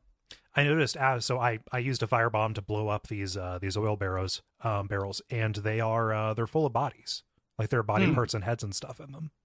That's pretty great. Like being like cured in oil, maybe, because we know what they're going to be used for later. They're sardines, man. Yep, like that's explicitly what's going to happen. Yep. Yeah, this is that's awesome. Yeah, yeah. but this is a gigantic trap because this whole place will light up like a candle once those roof guys have their say. Yes. You can jump down to a bonfire down there where there are a couple of guys, and you go into this building where there's a bonfire. This is the bonfire I like to do boss runs from. Oh yeah. For this area. And this allows you to get up on top of that building where those firebomb guys are, and unlock another NPC, because there are tons of NPCs here. This is Cornix of the Great Swamp. Yes. Who is your pyromancer trainer. Yeah, I like this guy. He continues the he continues the tradition of pyromancer trainers being solid bros. Mm-hmm. Yeah. There's not a lot to him. There's no quest, and when you talk to him, the only kind of like personality stuff you get is this idea of identifying as a teacher. Mm-hmm. Like he talks a lot about how like a teacher isn't anything without a pupil. Like you get the sense that he really wanted an apprentice. Yeah. And he got it. And yay. There's not really any other wrinkles to him. Yeah. It's just that's him and hooray. Yeah.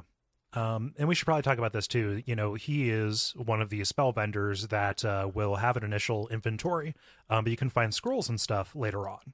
Yes. To bring to him. Although there are some that are kind of beyond his ken. Yeah. All of the inventories in the game, other than one, are dynamic, right. Which is kind of cool. Like as you progress through the game, it unlocks more stuff to buy. And that's a really cool way to do that system. And similar to the badges in Bloodborne. But that was an elegant system there too. Yeah. Yeah. So you can proceed into this gigantic kind of crossroads area here. I believe that's where we're at.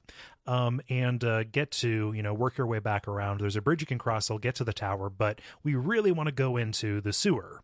Yes. Not just because there's a shortcut here that again makes this area kind of smaller, back to the dilapidated bridge. But there's some important stuff down here. Yeah, can I take a second to complain about something? Yes. So I feel like Gary Dark keeps Souls... pissing on the floor in the bathroom, and I don't like it. I like that. It's like okay. Thank God I did it for you, Dad. I feel like this takes a note from Bloodborne in that there's a lot more patrolling enemies, like enemies who have like their route, and through this area, like we haven't talked about the bridge yet, but there's a little like congregation of the big ladies with the maces, evangelists, like a hunting party with the evangelists and dogs and a couple of hollows. Yeah. The thing about those patrols is if you are doing a lot of Covenant stuff, when you load back into the area, they reset. That sucks. Yeah. Like when I would be doing the run over that bridge, I would like a lot of times in this area, I would just throw down my sign and then just like go do other stuff. And you get grabbed pretty fast if you're putting down a mound maker sign in this area. Yeah. And I would just about get to that bridge, and the patrol would have already gone by. And then when I came back into my world, massive monster party. Because the patrol had just like reverted to where its starting point is. It just feels sloppy. For this one, I feel like it's kind of sloppy because you're not, if you don't want to deal with it, it's a time tax. Uh-huh. Like you can just wait for them to go by. It's not like it's other than with that weird things getting reset, it's unlikely they're going to come upon you. You know, it doesn't add like pressure or anything. It doesn't add very much here. It makes the world feel a little bit more alive, but it doesn't, the angle you're likely to come at these things from, you can just kind of observe and wait for them to pass if you want. And if you're making the run out from this sewer over and over to this kind of hard encounter with this area we're going to talk about after the sewers, becomes kind of a pain to do. Because even if you don't want to wait for it because you don't want to fight it, it's still too many things to fight at once. Like fighting dogs and an evangelist at the same time is bad news. Yeah. Because those things hit hard. So I definitely think I'm on board with that. Like I think it is frustrating. So. Like I like the idea of enemies moving around. It's just the implementation to me is a little iffy in a couple spots. Yeah. It's also just like the enemy density here is just really, really huge and kind of thoughtless. Is it with this little encounter? Like there's not a lot to this. It's just kind of like, here's 1,000 guys walking around. Yeah. All right. End complaint. Back to the funniest moment in the entire game. Although that is one of the places where you find the giant guys who have the pots that are full of organs. Oh yeah. Yeah. Throwing the organ pots at you. Yeah. Moving down into the sewer, it is a sewer full of rats. And at the end of it, there's this big fog at the end. No, it's rat dander. Yeah, it's just rat dander. Yeah, it's rat dander. You kind of move through. You take your allergy medication, walk into the rat dander, and as you approach this fog, a giant rat emerges from it. Yeah, or our old buddy from the depths. It's awesome. Yeah, this is a fun fight. I like this a lot. Well, and it's great. Like because it's just like little rats, and you're like, oh, I got this. Yeah. And then just like, Rah! I thought that I could open up the door with the grave key to just kind of like skip that, and no, he attacked me and ended up inside the narrow tunnel at the bottom of the ladder, so I had to get a drop attack on him. He's a big boy. How did he get in there? I don't know. It made no sense. Aw. Yeah. I just love the moment of like this fog, and you're like, something's in there. Yeah. And then giant rat. This is where you'll get your cestus too. Yeah. Past the rat is the door we went the other side. This unlocks to the bridge bonfire to get down here. But we have the Velka key because we went and got the Mortician's ashes. Yeah. So we can go down further into the sewer here. So remember all that stuff about Velka being the crow in the beginning, and Velka being this unseen force of vengeance who, was incorporeal, but, presided over this this kind of domain beyond the painted world. No, just a lady. Nope. It is. So I don't think Velka was ever the crow. I think the crow was a servant because I was actually talking about this. I've heard Velka being the crow. I've heard that one out there before. Oh yeah. I never thought that Velka was the crow. I just think that she has an affinity for crows. Because there is a statue of Velka, right? That statue in the painted world that like pivots to unlock the path forward. I always thought that was a statue of Velka. Yeah. Which is not the same statue as this, but I always thought Velka was a person, or like as much a person as anyone is a person in this game, like as much a person as Gwen, but just had an affinity with crows. Right. And it's kind of like, I'm actually okay with this kind of callback to just having there be like this one vestige of this old religion that still has this ability. Yeah. That's like hidden away. Yeah. There's like almost nothing else that's Velka-y in the game.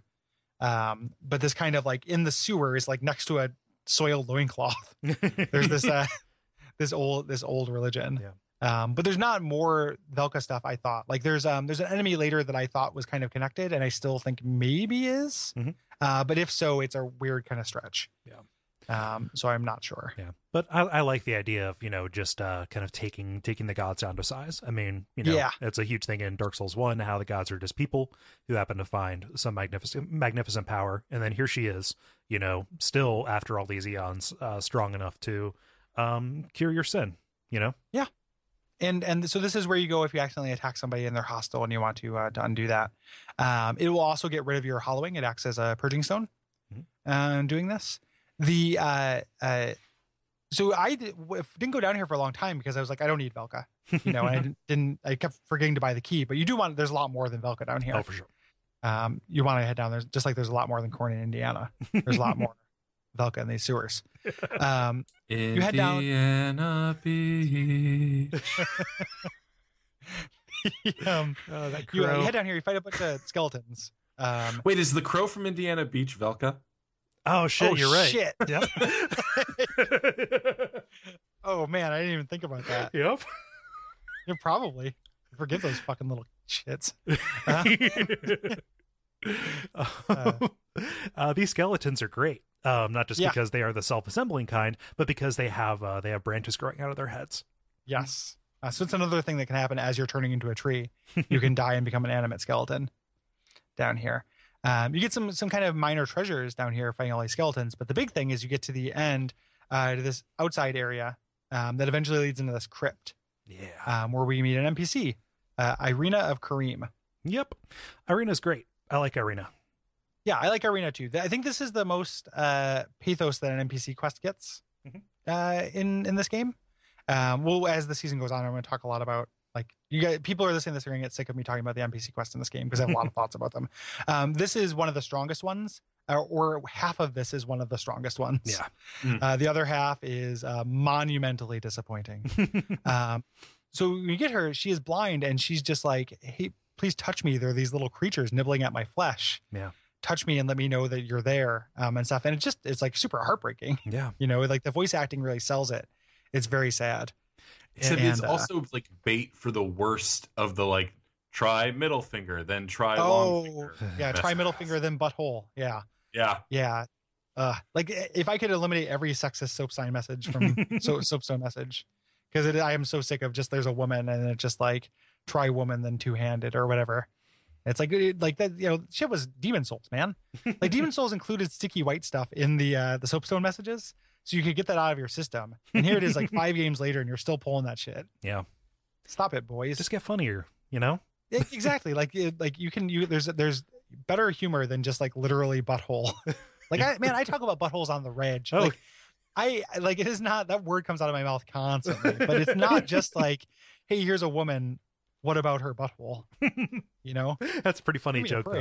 though. Wait, here's a woman, what about her butthole? Yeah. Like, And just take it out of context if you remove the Yeah. shittiness from it. you can never remove the shittiness from it. Oh, yeah. The butthole, dude. The anywho, But yeah, just like these little creatures, because we know firekeepers have a kind of a weird relationship with humanity and the sprites and stuff like that. Yeah. You know, and, you know, being blind and kind of, you know, cut loose from any contact. It's like, this is a startling moment of intimacy in the way she reacts to it. Like, you know, you are doing her a genuine kindness by saying, like, yes, you are not floating in the void. You're here. I'm here. Let's do this. yes, and we can invite her back. Yeah. She to wanted to be Firelink, she wanted to be a firekeeper, but she failed. but she will be a miracle trainer. Yeah. So she's kind of a mashup of Rhea and Estrella, actually, because outside we find her knight, Aegon, the Knight of Kareem, who visually quotes Garl Vinland. Mhm.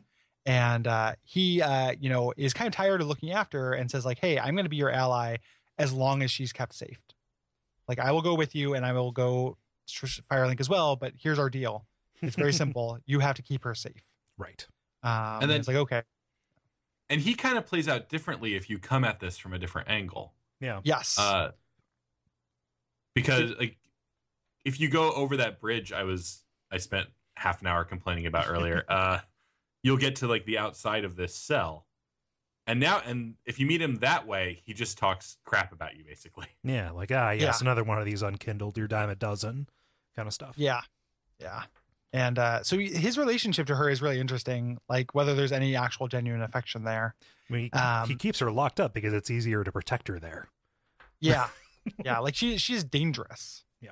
And as we mentioned, since she's a merchant, we can find these kind of tomes and stuff to learn spells, and that's going to have consequences. We're not going to play out her quest line kind of plays throughout the entire game, but you can find its natural conclusion pretty quickly or where it's going to go. And you can make that happen as early as the next area. So when we get to the next area, we're going to finish up her. We're going to talk about her quest line and the different ways it can go. Right. If you go to her cell and, like, try to open it and then go back, his dialogue changes. Mm-hmm. He's like, "Oh, you like poking around in cells, huh? Well, I'm not letting her out." Yeah. Yep. It is a cool relationship, and she's one of the better NPCs in the game, I think. Yeah. Just past him is this tower. this is where the archer is at. So this is, it behooves you to go here before you go to the woods if you're interested in that. But we get a lot of surprises here. Real quick, just to get out of the way, going down is the critical path. Right. And down there we fight an Outrider Knight, which is a really tough fight. It's kind of like a mini Vort. Yes. On Ice Knight. And that actually don't takes fight us to the next Vorder's area. Son ever again. Yes. Do not fight tight. Yes. So we'll talk about that area next episode. There's not a lot to talk about the fight there. And I want to get that out of the way so we can concentrate on the rest of these tower hijinks, because this is more interesting. Yeah, that fight is a pain. It is. Like, it is definitely a pain. Yeah. I always end up just like running through, opening the door. There's a bonfire right on the other side. Yeah. And fighting him kind of from there. Yeah. Because you get the Aerithil sword. So it's like apparently a good sword to use. So it is it's worth fighting him. But I like having the bonfire right there as well, because he's really tough. And it's mostly the same way that enemies get kind of, when enemies are tough in an annoying way in this game, it is because they can't stagger and they have unlimited stamina. And that's how I feel about the Outrider Knight in general. As you're approaching this elevator, though, you see the elevator descend, and on it is Sigmire. Or Ascends. He was down there poking around with a guy. Yeah. But yeah, it is a guy. This whole, like, it's lit to be this amazing reveal too. This place is full of candles, and here he is, center composed, at the top of this staircase, descending like he's fucking Rose from Titanic. Yeah. It's our old friend, the Onion Knight, the mascot, the second mascot for Dark Souls. Sigmire, even though, and when you talk to him, he has the same voice. And, his accent's a little bit thicker. He's a little bit more German. Yeah. Because this is Sigvard, or as opposed to Sigmire. Yes. Yeah. And he's having some trouble figuring out this lift. He saw where the arrows were coming from. He thought he could deal with the threat, but he is just having trouble. He cannot. Well, he says the elevator only goes down. Yes. Yes. And we figure out this puzzle pretty quick. It is, the elevator, you can send the elevator down, then get on top of it. Send it down without actually getting on it. Yeah, it's like a 2-level elevator. But the game actually hinted it kind of nicely, because you can, right when you get into there, you can see the top of the elevator move up. Yeah. Oh yeah. And you can see the little switch on it. The upper platform. If you go down, say, okay, well, I'll check this out, see where he came from. There might be something down there, and you come back up, he's gone. Yes. So he figured it out. Yep. He because when you went down, he saw the top of it, and when you went back up, you triggered it to go up. So you do the same thing. You head up. You hear him as you go on your way up, which is your hint to do something else. But first, we're gonna go up and talk to this giant, the most deep and complex NPC in the game, who is just here to remind us of Hawkeye Go, Hawkeye Goff. Like, there's you have it. It is like the minimalism of this encounter is comical. Like, it is literally it's like the Fallout 4 hate newspaper thing. Like, your dialogue has been reduced to Fallout 4 levels, people. Can you imagine that? Like, you talk to him, and he's just like I can't remember his greeting, but it is like make peace or deny or something like that. Yeah. And then you just say make peace, which you don't have to do anything. You just say make peace, and he just says good friend, no hit. And then when you talk to him, he goes, I help anytime. And that's it. Yeah. And there are people, like, something that is generally true about the Dark Souls 3 lore. Like, there are people out there who are seriously supposing that this guy is like related to Hawkeye Go or something like that. Like, there's nothing to him. Yeah. Like, it is just this weird way that, like, a lot of the little lorelets in this game just don't add to anything. Right. Like, you can make these little connections, like, oh, maybe this person is this person's uncle, or this person is related to this person, but it doesn't make the story richer. Like, there's nothing there for it, Like, it doesn't add anything. It kind of drives me crazy. Like, it is something that, again, it will come out in the season, but this is a really good example of, like, you can spend a lot of time kind of doing Mad Libs lore stuff on this game, but you're not going to, as far as I can tell, and it's not like I have perfect information, but I can't see what that would add to the story. Like, this actually being related to somebody we know, I don't know how that makes this story richer or better. It's just there to be like, oh, remember the demons? Remember Sigmire? Remember Hawkeye Goff? Like, yes, I do. here we are. It's worth noting that he looks more similar to the slave giants from Sen's Fortress than he does to Hawkeye Go. He kind of has the same green pallor. He's covered with chains, things like that. But he functions like a Hawkeye Go. Yeah, he's an archer too. So I mean, that's the big reason why people are saying. I'm not saying that he is like Hawkeye Go. I'm saying he's not. I'm just saying that it's something that I've read. Yeah. He's also holding Hawkeye's ring. Yeah. Yes, you're right, exactly. Which is the other reason why you might think it's him. And there's something to that. He's holding his ring. He's an archer. He's a giant. But what does that do? You know, like what is putting in that lore connecting work actually getting you? You know, other than just like, oh, like I guess he's that guy. It gives me little ASMR tingles in the back of my brain, Gary, because he's Hawkeye's grandson. Hawkeye and Lord's Blade Ciaran fell in love, had a very uncomfortable pregnancy, and now this is the baby. It kind of drives me crazy. Like reading that stuff it doesn't make me mad. It is just it feels like a lot of work for nothing to me. Yeah. Not all the time. It's not like I'm saying that about every single lore lit in Dark Souls 3. But a lot of the stuff a lot of words are being spilled on stuff like that, that I just don't think add up to much. I think this is just here as an Easter egg. Hashtag Gary hates Dark Souls. Sure. Like this is a part of the game I don't like. He gives you a white branch that doesn't stack with the others because it has a unique description. He's written, friend no hit on it, and apparently as long as you have that in your inventory, he can see that and know not to attack you. I thought you had to use it at first, which would have been a real bummer because you can't move very fast when you're white branched. I help anytime. So you've solved the puzzle. You've turned off the turret. Yes. Right. Like this is a functionally just a turret. You've turned it off. Great. You head down the elevator. There's an area you can jump off the elevator halfway up, as clued by the and we see Sigurd sitting and looking down on this kind of town square with this giant bonfire in the middle and a demon tromping around in big wide circles. And Sigurd says like, hey, I've seen him. He is way, way too tough. We have to really consider our approach carefully. He also says, I figured out the secret of that inscrutable lift, which to me just screams of elevator gate. Like, I'm not saying that to make people mad, but like it does sound like he's addressing Dark Souls 2. So you can just sit here and wait forever if you like. But if you go attack, Sigurd gets dragged in. Yeah. He always comes and helps you. Yeah. No, you should have waited. Yes. Yeah. We waited for what, man? Yeah. But this guy's like the demon fire sage of the stray demon. Yes. Yeah. And Sigurd can more or less fight him alone. But you guys end up working together to fight him off, and it's pretty fun. Yeah. So that's the thing. It's a great fight. It's like a co-op mini boss almost. I love Sigurd in comparison to Sigmire. As we know him, if he was just a straight quote, it'd be the other way around. You would be chasing after him, right? Sigurd is hyper competent but incredibly cautious, whereas Sigmire is not very cautious and also kind of not very competent. I don't think that. Oh, go ahead. Like the rest of Sigurd's quest line, I don't think makes him hyper competent at all. Like his next two encounters are just him getting fucked over by easy traps. Like this is, and he also couldn't figure out the elevator. Like he's okay. He's good at fighting. Yeah.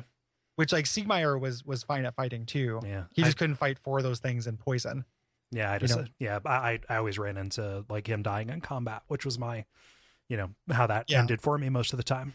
Yeah, I do think this is like an intentional inversion of the Sigmire thing, like rushing in to save you instead of you rushing in to save him.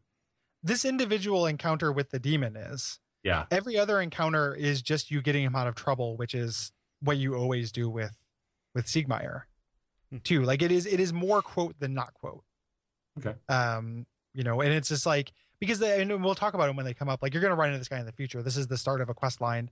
That I've thought about almost more than I've thought about anything else in Dark Souls 3. But it is not, I don't buy that it is, and we can talk about it then. And I'm not, if you think you can feel free to disagree. Like I'm not trying to bully you out of it, but I don't think it is an inversion or commentary on Sigmire. Yeah.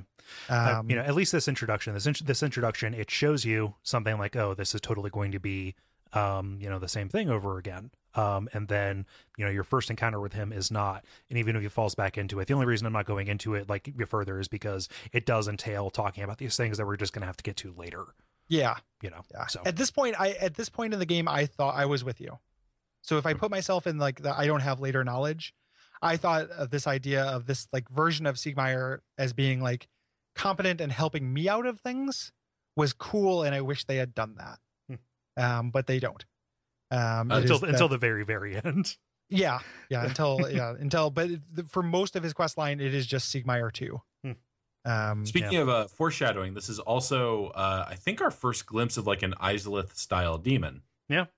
Yeah. Oh, absolutely. Yeah. And we get to see that they look different now, which is going to become important later. Like they're kind of like half petrified and gray and colorless. And ashen. Yeah. Which is going to become important.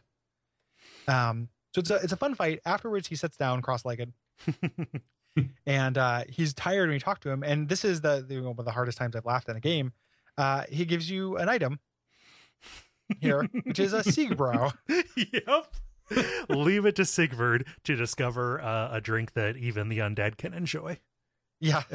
And also, this makes me want this as a physical artifact. I want that instead of chicken wings. No, this fucking resin estus block. Oh, sure. It's barrel shaped and it's perfect for travel in its jolly barrel mug.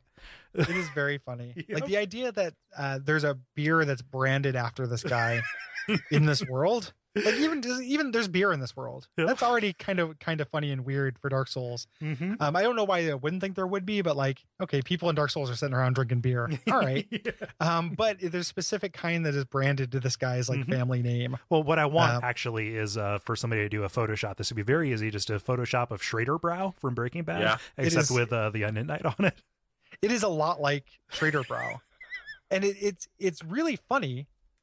It's very funny, but it is super goofy. Like I laughed, but it was audacious, and I can't say that it did take me out of it a little bit. Like it's super goofy, and it just like communicates that tone. I keep saying that like Dark Souls 3 is a really funny game. Mm-hmm. Like this is a goofy game. Yeah. There's Siegbrow in it. It said so much about this guy to me, and that it's like after he toasts you, he gives you the toast gesture and says, now to take a nap after anybody would do after a good toast. And he's like a light. And if you talk to him, then you get the sleep gesture, which I really like learning how to sleep from watching somebody sleep. That's how you do it. Like yeah, like Jesus Christ, he's furiously taking notes. You kind of move through the rest of this area. Interesting little trivia thing I found out. This bonfire in the middle, you can put it out by smashing the kindling. It does nothing as far as I can tell. I tried doing it during the boss fight to see if it would weaken the demon, and it doesn't, as far as I can tell, do anything. Yeah.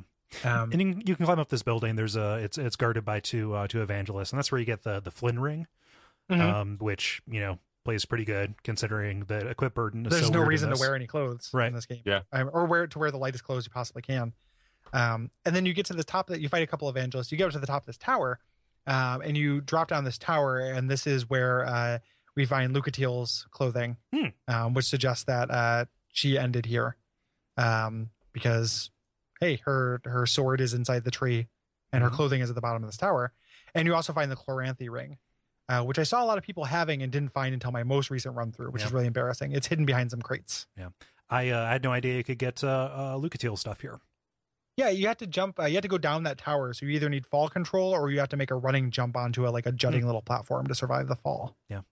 And then you're in that outer ring of the tower, and I think that's where there's a homeward bone. And then, but there's a way inside the tower proper, and that's where Lucatiel's stuff and the ring are. Okay. Well, you fall down inside the tower. You can leave the tower and get a homeward bone, or you can just walk off a ledge and end up right at the boss, outside at the bottom of this tower. You're right at the building with the curse rotted greatwood. Yep. That area where the evangelist patrols up and down is where it lets out. So, yeah, I like this area a lot. It's like a big collection of different scenes. I like how non-linear it is. Pretty good. Will, what did you think? Oh, I like it. I love how sprawling and kind of deep. Like if you actually looked at a map of it, it's not super big. Like if you just started from the beginning and just ran to the curse rotted greatwood, or ran to the tower that leads to the next area, it's not like a super long area. No, but it feels dense. like the whole area that you get to through Sigvard's quest, or following that, is gigantic. It's really huge. Yeah, As a cool optional, like very optional area, like fairly well hidden area. I really love it too. Like this is a great area, and the density of NPC quest lines in this area. Like you start 4 of them in this area, 3 of which have significant tails to them. Like there's nothing really with the pyromancer, but after that, other than that, like everyone else has a lot of stuff to them. Really lends to this kind of design philosophy that I think permeates the entire game, which is density, and you are meant to go through it multiple times. Yeah. Like you are going to miss kind of things on your first run through this area, so you're going to go through it again and get the rest of the stuff. Like if you consider it in terms of like just how many discrete like encounters there are, like you have like that opening dog gate, then you have the creepy building, the town square with the evangelist, and then just in terms of like number of set pieces, it's huge. Yeah, there are more than most areas in recent memory. Yeah, more than the High Wall of Lothric, which is also very dense for an opening Souls game area. So it kind of communicates something about these later areas, is that there aren't very many of them kind of by number, but they are very thick, which is cool. And it's going to it change the shape of the way that I played, and is going to change the shape of the season a little bit, I think. Yeah. So Will, thank you for joining us. Oh, thank you guys for having me. This was a blast. Yeah, I appreciate it. Hopefully, I'm sorry if I talked over you and stuff. I just got excited. I didn't mean to. I'm just so mad at you now, Gary. Jeez, take this home. Where can people find you, Will? You can find my writing on the AV Club, theavclub.com, or just avclub.com. God, I'm bad at that part. If you search William Hughes AV Club, you'll come to my contributor page. You can see my reviews, see the 1,000 newswires I write every day, read my occasional poor attempts at jokes and bad photoshops. Those are good photoshops. Like good bad photoshops. I think a bad Photoshop I like more than a good Photoshop. Like in general, it's like it's like drumming. Like, I was very sad when Fox canceled the Grinder recently. Not because I watched the Grinder, but because when they made the casting announcement, I took a picture of like a hoagie and just photoshopped Rob Lowe and Fred Savage's heads onto it. And it made me so happy. That could be your like profile picture on social media. It's true. The grind, or your social media picture on Grindr. So, you could Purple Phantom the website we call Grindr just by going on there as a concept account. Summon me, I'm a wild card. Then you just show up with a paper bag with a sandwich in it. Here you go. Yeah, it's a delivery service. They never know which one they're gonna get. I appreciate you coming on the show, and I appreciate you being a friend and a roommate. I got wide. Next time we will be talking about the Road of Sacrifices. The guest is like literally hours away from confirming, so look at social media. It won't be a surprise episode. Hopefully hours away from confirming. And it's a cool guest. Yes, so excited about that. If you have things to say about the Road of Sacrifices, you can hit us up at duckfeed.tv/contact. Yes. We get lots of responses. We can't read them all, but kind of cherry pick them. 2 paragraphs or so is definitely the right way to do that. Yes. And as always, responses to the specific area or very unique stories are welcome over general review. Yes. So we all know you like Dark Souls 3. We all like Dark Souls 3. We're just going to assume that if you're writing into the Dark Souls podcast, you like Dark Souls. So we don't need to know that. Yeah. But we do want... Yes. That hashtag campaign, I will end it. There's no way to end a hashtag campaign. Nope. That's true. Well, that's fine. You can't stop the signal. Yeah, exactly. Information wants to be free. Watch_dogs. To support the show, you can go to patreon.com. Patreon.com/DuckFeedTV, or check out duckfeed.tv/tipjar for further ways to help us out. Yeah, and it is all greatly appreciated. So that's probably good for admin. Cole, what should they do until next time? They should figure out this troublesome lift. Umbasa.